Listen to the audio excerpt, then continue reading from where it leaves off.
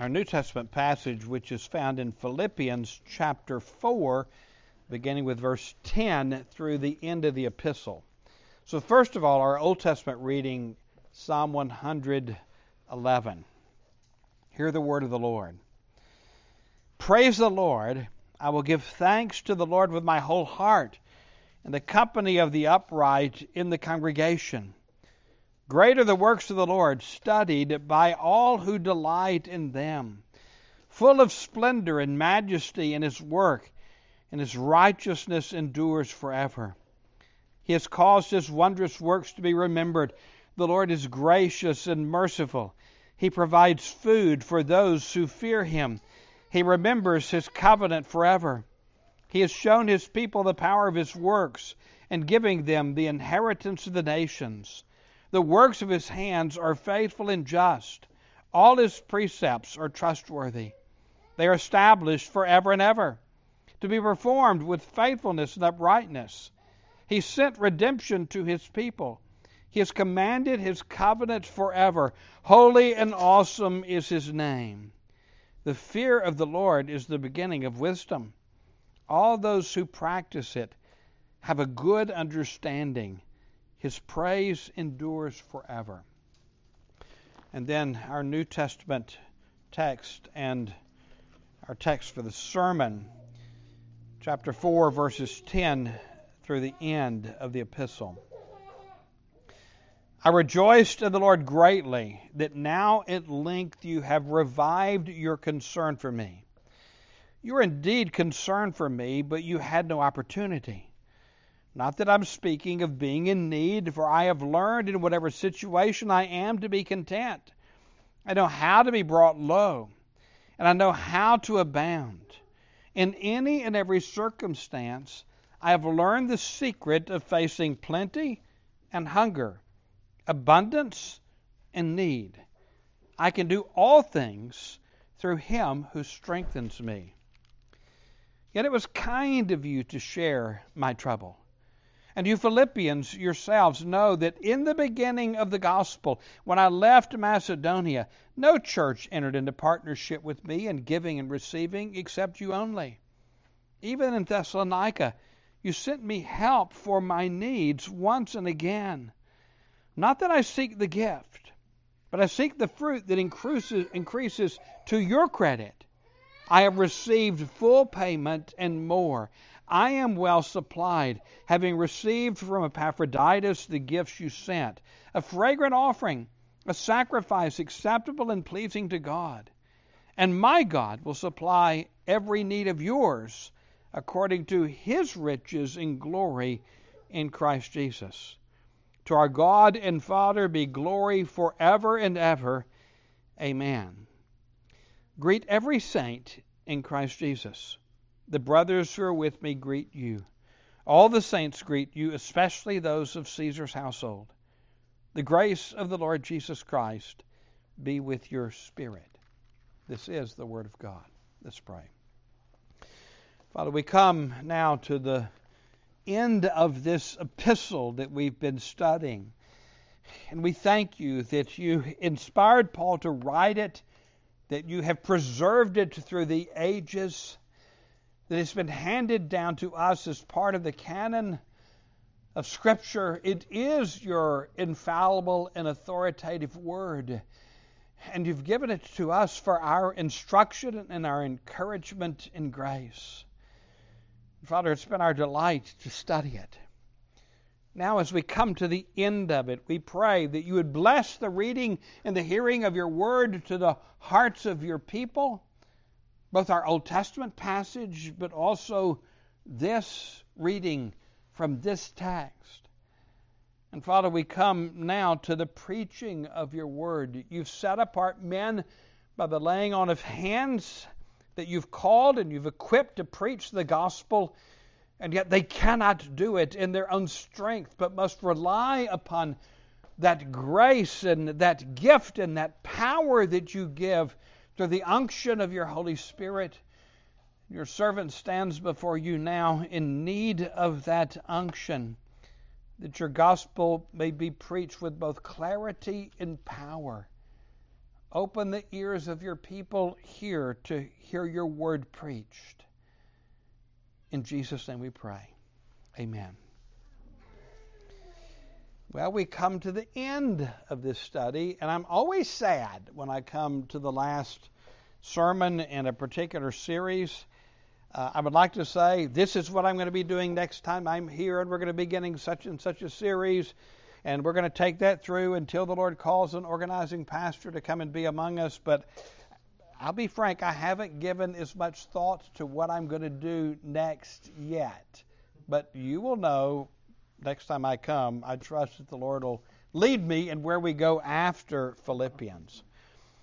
I've loved this study. I love the book of Philippians. I hope you can see that in the preaching of it. It's so warm. It's so personal. The relationship that Paul has with the church at Philippi. And we've brought that to the exposition of the whole of the epistle as we've worked our way through it. But some of these things that we know about the relationship between Paul and the Philippians are actually contained here in the text we have at the end of the epistle. I've simply taken those things and brought them up front to undergird as we have worked our way through the epistle from the beginning. I would remind you of Paul's circumstance. He was arrested in Jerusalem. As a Roman soldier, as a Roman citizen, he appealed to Caesar. He made this long, arduous journey in order to arrive in Rome. He's under house arrest there as he's awaiting the time when he will stand before Nero, and Nero will hear his appeal at that time. He doesn't know what the outcome will be. He thinks that he will be exonerated, and he thinks that he will be released, but he doesn't know that for sure. And yet his circumstances have brought him in bonds. He is under house arrest as he's awaiting that appeal. And the Philippians, of course, didn't know that. As we know, it took a long time for news to travel in that day, not like it is today, where you know yesterday what's happening today. That's about how fast news travels in our particular day. But that wasn't the case. But when the Philippians found out about his situation, they immediately collected an offering. They sent Epaphroditus to deliver that offering. And Epaphroditus walked into the door of that house where he was imprisoned in order to care for Paul and his needs as he came from the Philippian church. And Paul then sat down to write, or probably dictate, because remember he was chained to a palace guard, this epistle, which is an epistle of thanksgiving to them for their love and their support to him. And we see that in how this begins with verse 10. I rejoice in the Lord greatly that now at length you have revived your concern for me. And he says this, and then he almost immediately qualifies or clarifies what he said. He doesn't want them to think that, well, you were concerned for me when I was in Macedonia, but then you forgot all about me, but now you're concerned for me again. He knows that that's not the case. The only reason they didn't come to his aid earlier is they didn't know about his situation. And so he adds, you were indeed concerned for me, but you had no opportunity. You were concerned for me, but you didn't know what was happening, and so you couldn't rise up to meet my need. But as soon as you did, as soon as you learned, you did precisely that. And he's going to come back and pick up that theme a little bit later. But here's where we see something remarkable in the Apostle Paul. And we've seen it throughout the epistle, because this undergirds all of the epistle. Paul doesn't see his circumstance the same way most people see his circumstance, or even their own, where they find themselves when there's trouble.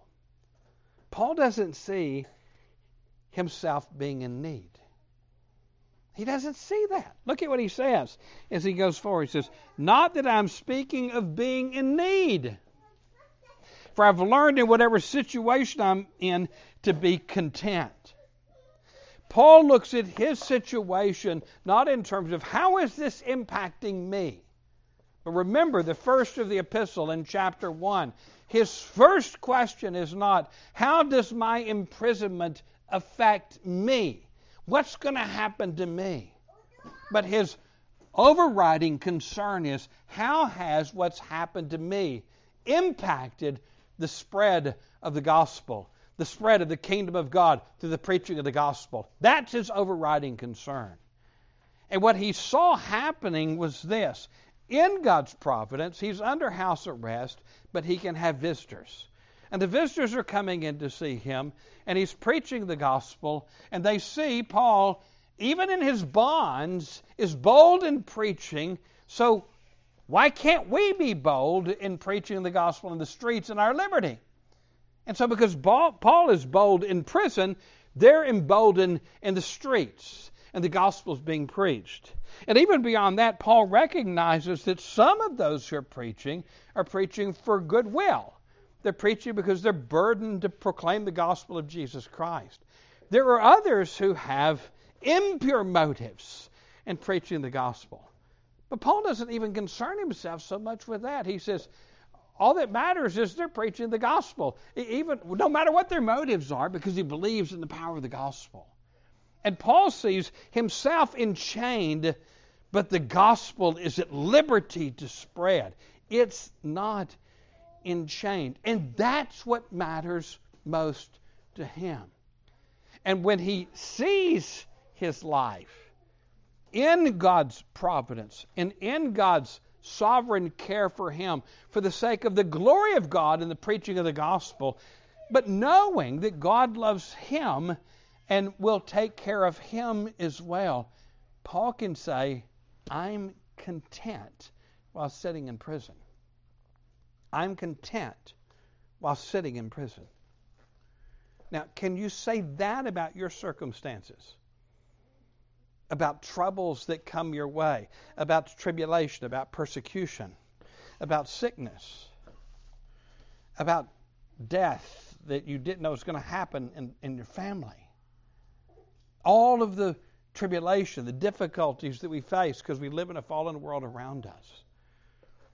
Can we look at our circumstance and say, I'm content in the provision of God because it's for the sake of the gospel and the glory of God?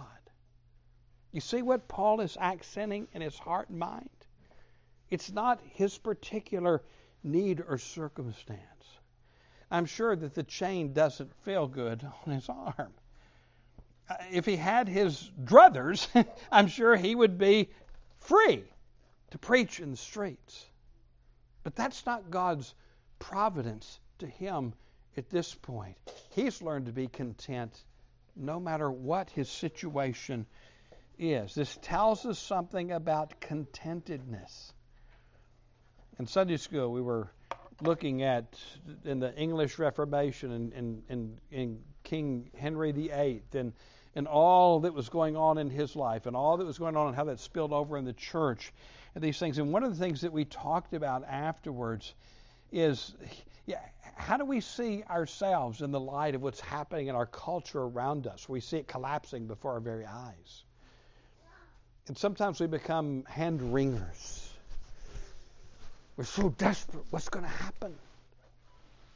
Instead of looking to a sovereign God who has his purposes, who's working it out for his glory. We pray for reformation and revival. Are we going to be shocked if God brings reformation and revival to our land? One of the things we see in church history is that when there is an intensification of persecution and tribulation against the church, guess what? Rather than putting out the fire, it flames the fire of revival. Why should we not expect the same thing in our day, as we've seen cultural shifts that have seemed to happen rapidly before our eyes? The foundation's been being laid for a long time for the revolution that we're seeing in our day. But God remains sovereign. Are we content or are we anxious? In our last text, Paul says, don't be anxious. Are we content or are we anxious? Paul has learned to be content. He says in verse 12, I know how to be brought low. Boy, he does. How many times was he imprisoned? How many times was he beaten? He was even taken outside the city and stoned and left to die. And the Lord revives him. What does he do? He gets up, he goes back to the city and preaches some more. He's been shipwrecked. If you think about the persecution that's come to the Apostle Paul, he knows what it is to be brought low. He also knows what it is to abound in those times when it seems as if the gospel is going forth unrestricted. The church is growing. He has plenty. He says, in any and every circumstance, I learned the secret of facing plenty and hunger, abundance and need. Whichever one or anything in between. I've learned the secret. Now, this is not a secret that you whisper and say, okay, here's the secret. Don't tell anybody. It's not that kind of a secret. No, it's something that he has learned in his own walk with Christ. And that is this. When your eyes are heavenward, when you're seeking first the kingdom of God and his righteousness, when you're relying upon, well, he will add all other things to me, as Jesus said. When you're walking and living that way, you have learned the secret of the contented life. And it's not found in some Eastern mystical sort of navel-gazing. No, it's found in resting in God's providence, not only in your life, but God's providence in history, to the end of his glory is seen and manifest in the face of the Lord Jesus Christ. Paul has this heavenward view. He has this long view. He sees that God is at work. He knows that God will fulfill his purposes and plans. And sometimes along the way, in his own circumstances in God's providence, he's hungry. And sometimes he has plenty to eat. Sometimes he has a place to stay, a house, a rented house, where he can actually teach the Word of God. Other times he has a place to stay, a rented house, but he's chained to a palace guard. But he still has opportunity to preach the Word of God. No matter the circumstance, when you have this heavenward perspective in view, the result of that is contentedness, because it's for God's glory and it's also for our good. And Paul recognizes that. And then he ends this paragraph with this statement, I can do all things through him who strengthens me. I don't know of a verse more taken out of context and misquoted than that particular verse. People want to wear it on their chest like they're Superman. I can do all things through Christ who strengthens me. This kind of thing. No, put it in its context.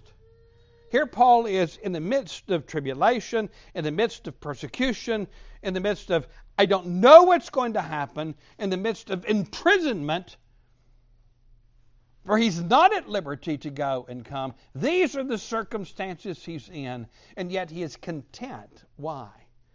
I can do all things through Christ who strengthens me. That is, bear up in the midst of this providence, because God has purposes I can't see, and that's okay. It's not the Superman verse that a lot of people do, jerking this verse out of its context.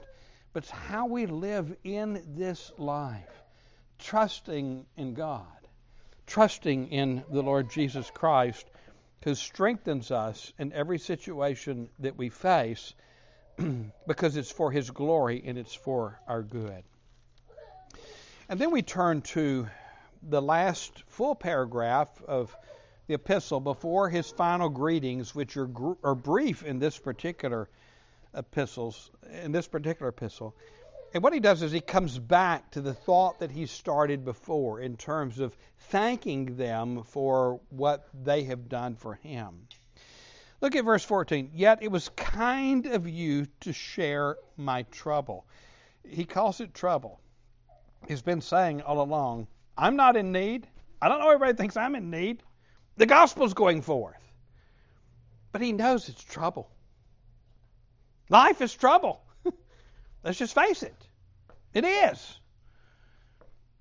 And the church militant life is trouble for the church and for the individual Christian. But I can do all things through Christ who strengthens me in the midst of the trouble, and therefore I'm content. This is the point that Paul is making. But he does call it trouble here. And here's the beautiful thing is, it's kind of the Philippians to share in his trouble, and this is what we do in the church, isn't it? When someone's in trouble and it's apparent to all, what do? We share in that trouble. We come alongside of them. We seek to meet their needs. Whether it's our brothers and sisters in Christ who are fleeing the Ukraine and the refugee situation, there's an opportunity now through the Orthodox Presbyterian Church to make an offering in order to try and help and assist thousands and thousands of brothers and sisters in Christ who are in deep trouble in the circumstance with this war that's taking place as they flee. And what our General Assembly in foreign missions recognizes is this: people want to give. They need to be confident that their dollars are going to go and help the situation. Because there's thousands of different ways in which you can give, and a lot of that money is not going to go to meet the need that's out there. Scams pop up whenever there's a crisis that's like this. But you can have confidence if you have a burden to help your brothers and sisters in Christ. You write the check here, it is going to go to meet that particular need. The OPC will not raise near as much money as a lot of charitable organizations will in the midst of this crisis. But you can trust that check when you write it. And they're making that provision for you so that you can. We come alongside of each other in the local church and beyond the local church as well. I've seen this oftentimes within our presbytery. I don't know that I've told you this story before, but several years ago, a tornado came through Southwest Virginia. And Pete grew up there. He knows that the tornadoes and stuff usually don't hit too hard up there because the mountains kind of break up those systems as they're coming through. The weathermen had never seen a system like this one as it came through. And it almost flattened a community I used to live in. And I got up early the next morning and drove to see what was going on. And the police wouldn't even let me in. There's so many downed trees. And I could see one of the elders' houses, and the roof was gone from his house. I did learn that they were okay. The air conditioner, as the tornado hit, came through and glass sprayed all over their bed as it hit their house. But they were unharmed. It was there. They had lost their insurance. It's a long story when that happened. The family one of the daughters started saying, we need to contact the government. We need to contact FEMA. I said, God's going to put a roof on your dad's house. You don't have to contact FEMA. Of course, FEMA didn't come. We weren't big enough to get FEMA help anyway in our particular area. We had just a few $100 maybe in the diaconal account at the church there in Chilhowie, Virginia. Somehow the news got out. There wasn't even a request. Checks started coming. In 2 weeks, they had to write and say, stop sending money. And God put a roof on his house. God put a roof over their head through the giving of those within the presbytery. Unsolicited. They just heard, and diaconal deacons and boards of deacons started sending checks. They'd say, stop. I've seen this kind of thing happening. And I'm not tooting the horn of the OPC. Other churches are very well in responding as well to need. But this is what Paul is talking about here. And he's giving thanks to the Philippians because this is what they've done. But he's not surprised. He's not surprised that they would do this. Look at how the text goes on. And you Philippians yourselves know that in the beginning of the gospel, that is, in the beginning when I brought the gospel to Macedonia. Remember the first place he preached in Macedonia? The first place he preached on the continent of Europe? It was in Philippi. And then Of course, he was imprisoned and he was asked to leave there. He goes to Berea. He finds some believers who seek out the Scriptures in Berea. Then he goes to Thessalonica. What happens? He gets in trouble again in Thessalonica. All this happened in Macedonia. From when I brought the gospel, this is what he means, the beginning of the gospel. When I brought the gospel to you first, from that time, when I left Macedonia to go to Achaia in southern Greece, Macedonia is in northern Greece, no church entered into partnership with me in giving and receiving except you only. Even in Thessalonica, you sent me help for my needs once and again. Even before he left Macedonia, this was a giving church. This is the kind of church you want to emulate. There are other churches, I would not say name your church after that church because of the problems that were in those particular churches. But Philippi, if Paul says in this epistle, which he does on a number of occasions, imitate me as I imitate Christ. We've seen that as we've gone through this epistle. And I don't want to fall into just bare moralism of be like. We've warned against that approach to Scripture. But if Paul's telling us that about himself, imitate me, and as he says to the Corinthians, imitate me as I imitate Christ, I'm going to say to you, let's set the pattern you see in Philippi before us in this congregation. If you want to be like a church in the Bible, you be like the Philippian church. Not that it didn't have problems. We've already seen Phoebe and Syntyche and their problems that they have with each other. Every church has its problems. But this is a mission-minded church from the get-go. Paul's 2 towns over and in trouble. They're already sending money and aid, whatever they can do to assist him. He leaves to complete his missionary journey. They are sending money to help him. And I want to challenge you as a congregation. See, we're a mission work. That's what we're called. And sometimes we could get the mindset, well, we're the mission. And everybody's to help us because we're the mission. No. You're missionaries. I want you to understand that. You are missionaries even now in the establishing of this church that's here. You need to have as a mindset more than what's going on here. Send us money so that we can call a minister. Well, guess what? The OPC is going to send plenty of money to help us call a minister. Big dollars to help us call a minister. This is how we come alongside of each other. But you need to be thinking outside of yourself, already at the mission status. So, when a special offering comes, like this offering for refugees, this diaconal need, you need to be ready to respond to that.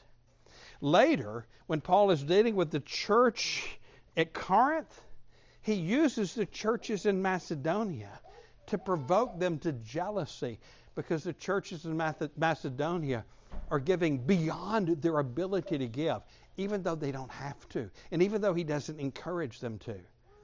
And I guarantee you, he's talking predominantly about the church at Philippi. The church at the mission status, they did it from day one. When the gospel began, they're already mission-minded. We need to be mission-minded here from day one. Praying for other mission works. Praying for other churches within our presbytery. We do these things. We do it routinely. And I want to encourage that all the more. One other thing that I would tell you is this. I want you to think towards the thank offering. You might say, well, we're just getting into the spring. The thank offering's in the fall.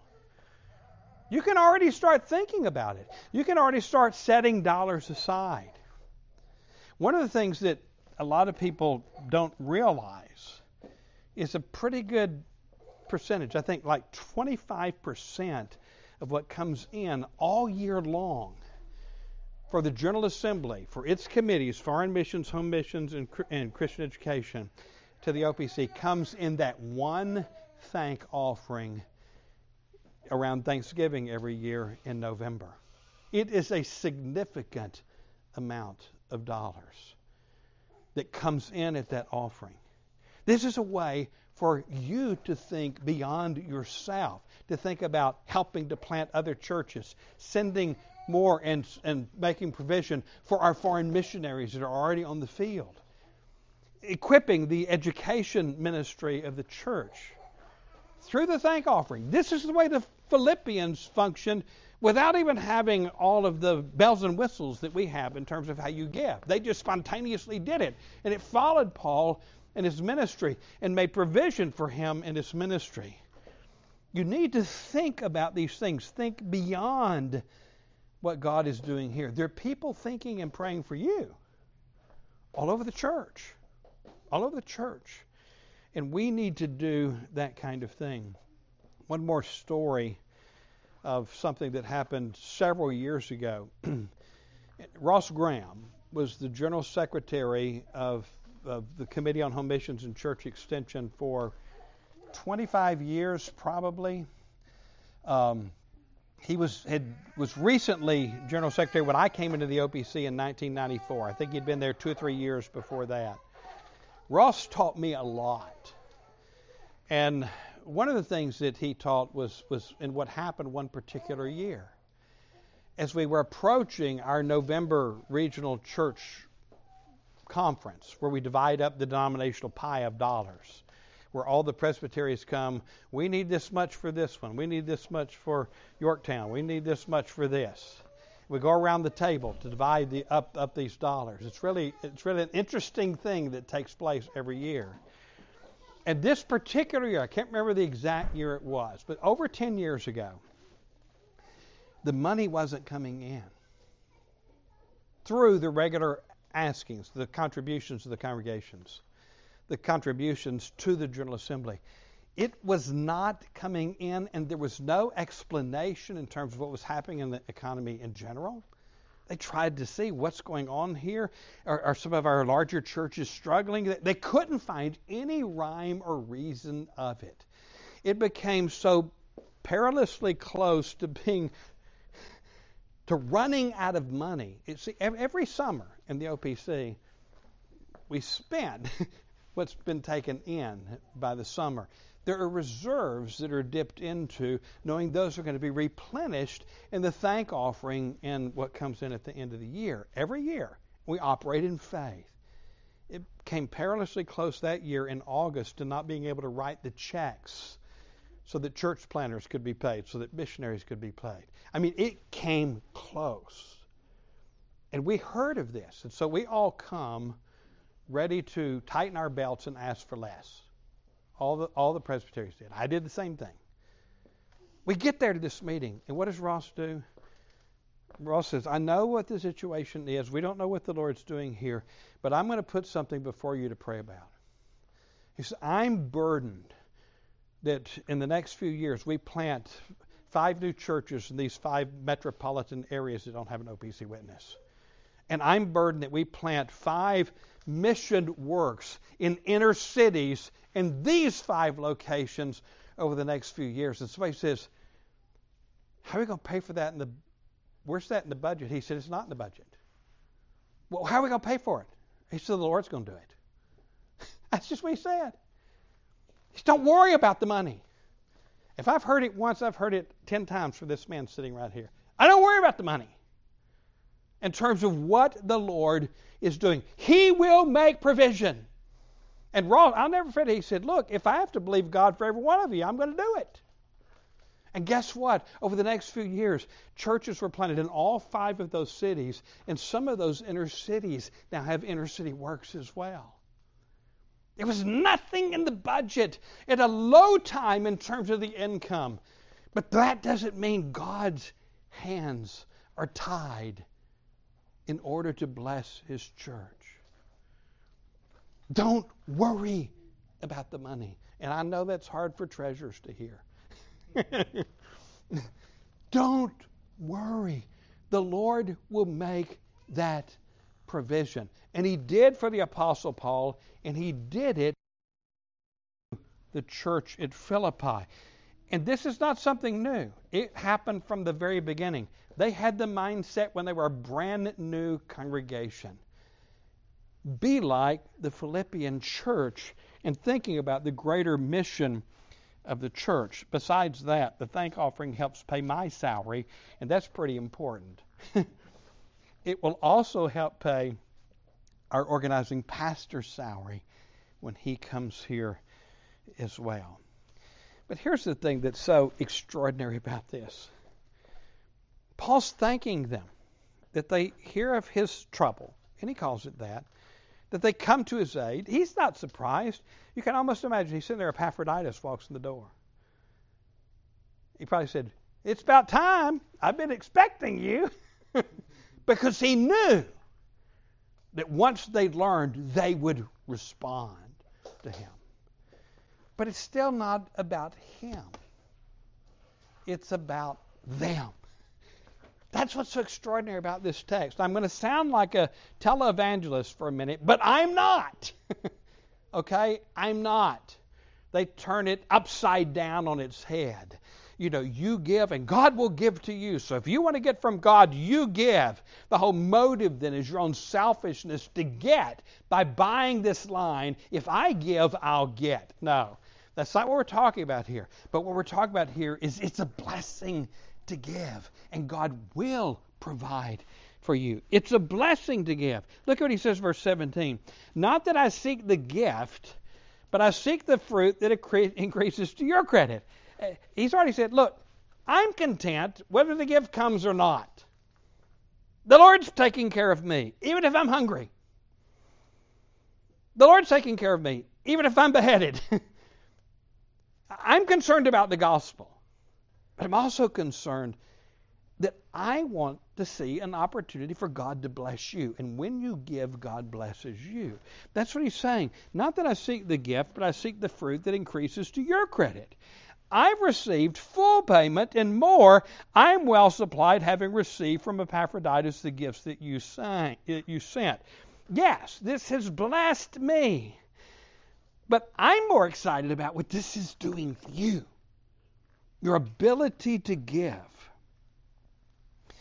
A fragrant offering, a sacrifice acceptable and pleasing to God. We should be most joyful when Micah passes the plate. I'm serious.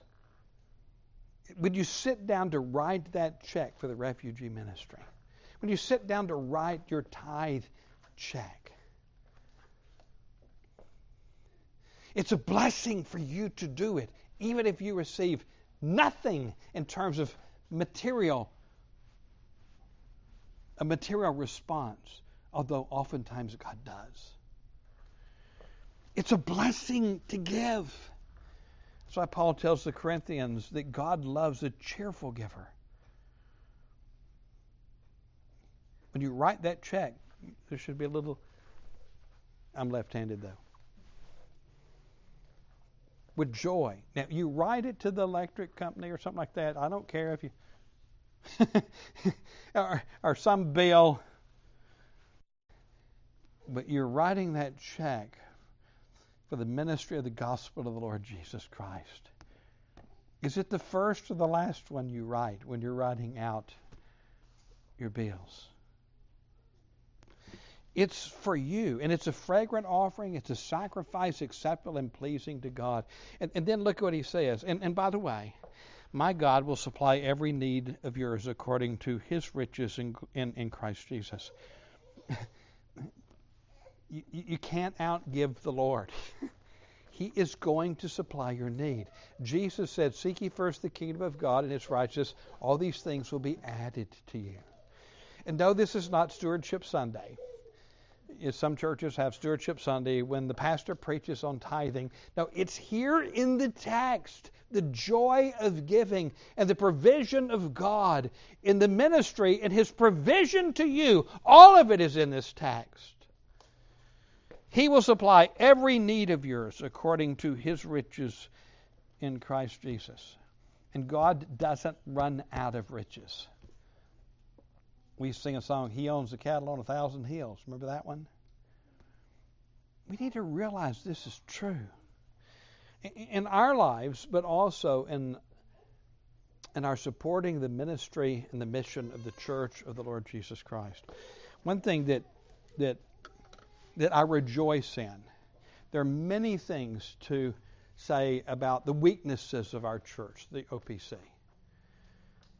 But if you look at the per capita giving to the mission of the church at the local level and at the Presbyterian denominational level, it's staggering. It's staggering. There's the evidence of the spirit of the Philippians alive in our little church. The same thing is true here.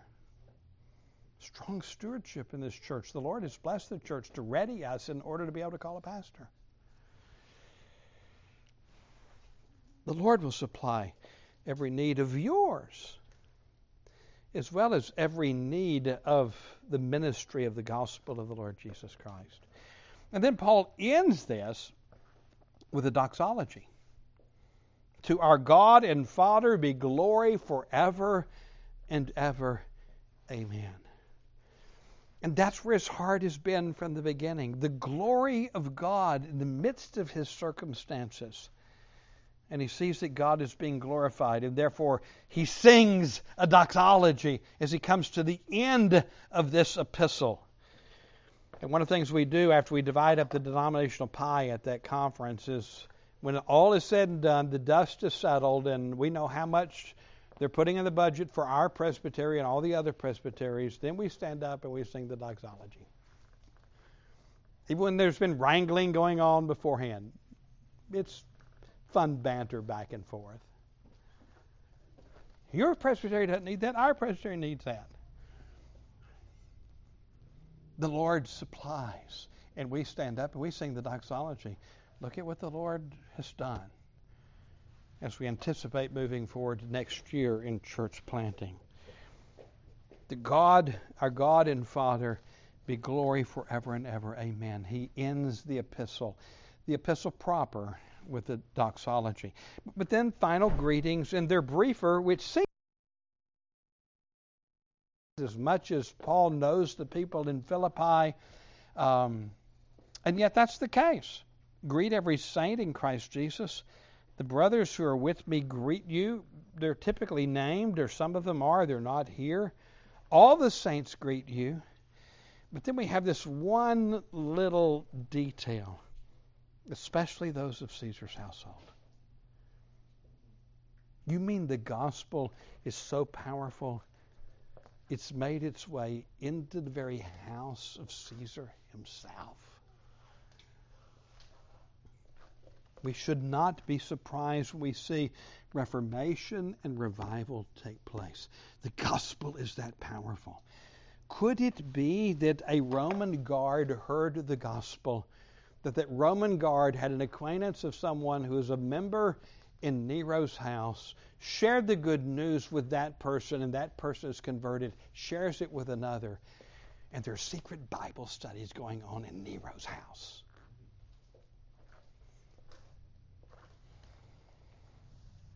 Could that happen in the halls of Congress or the White House? Are we praying not only that our leaders would govern according to God's word, whether they're believers or not, are we praying for their conversions? Are we praying for God to save those who are lost and who are rebels against God himself? Are we praying for their conversion? There are those converted in Caesar's own house. He was a despot.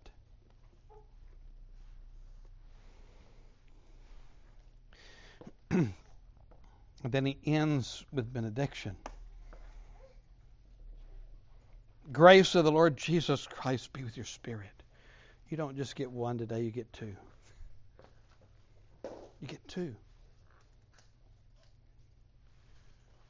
Benediction. Remember the power of benediction. Remember when the minister raises his hands and pronounces benediction. Or even the beginning, like he begins his letter with salutation. It's a pronouncement of blessing. It's not the minister.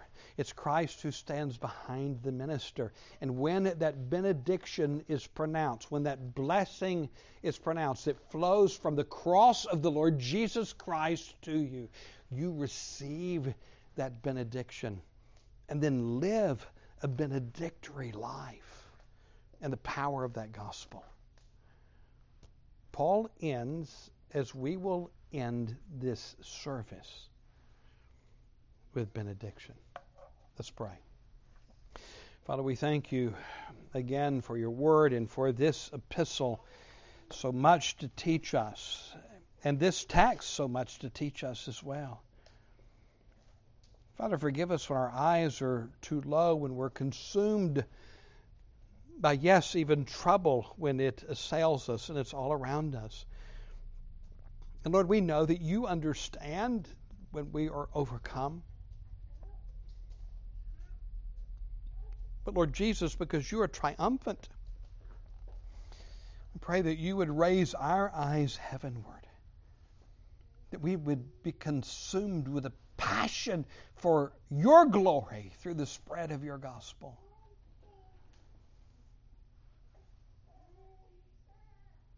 In Jesus' name we pray. Amen.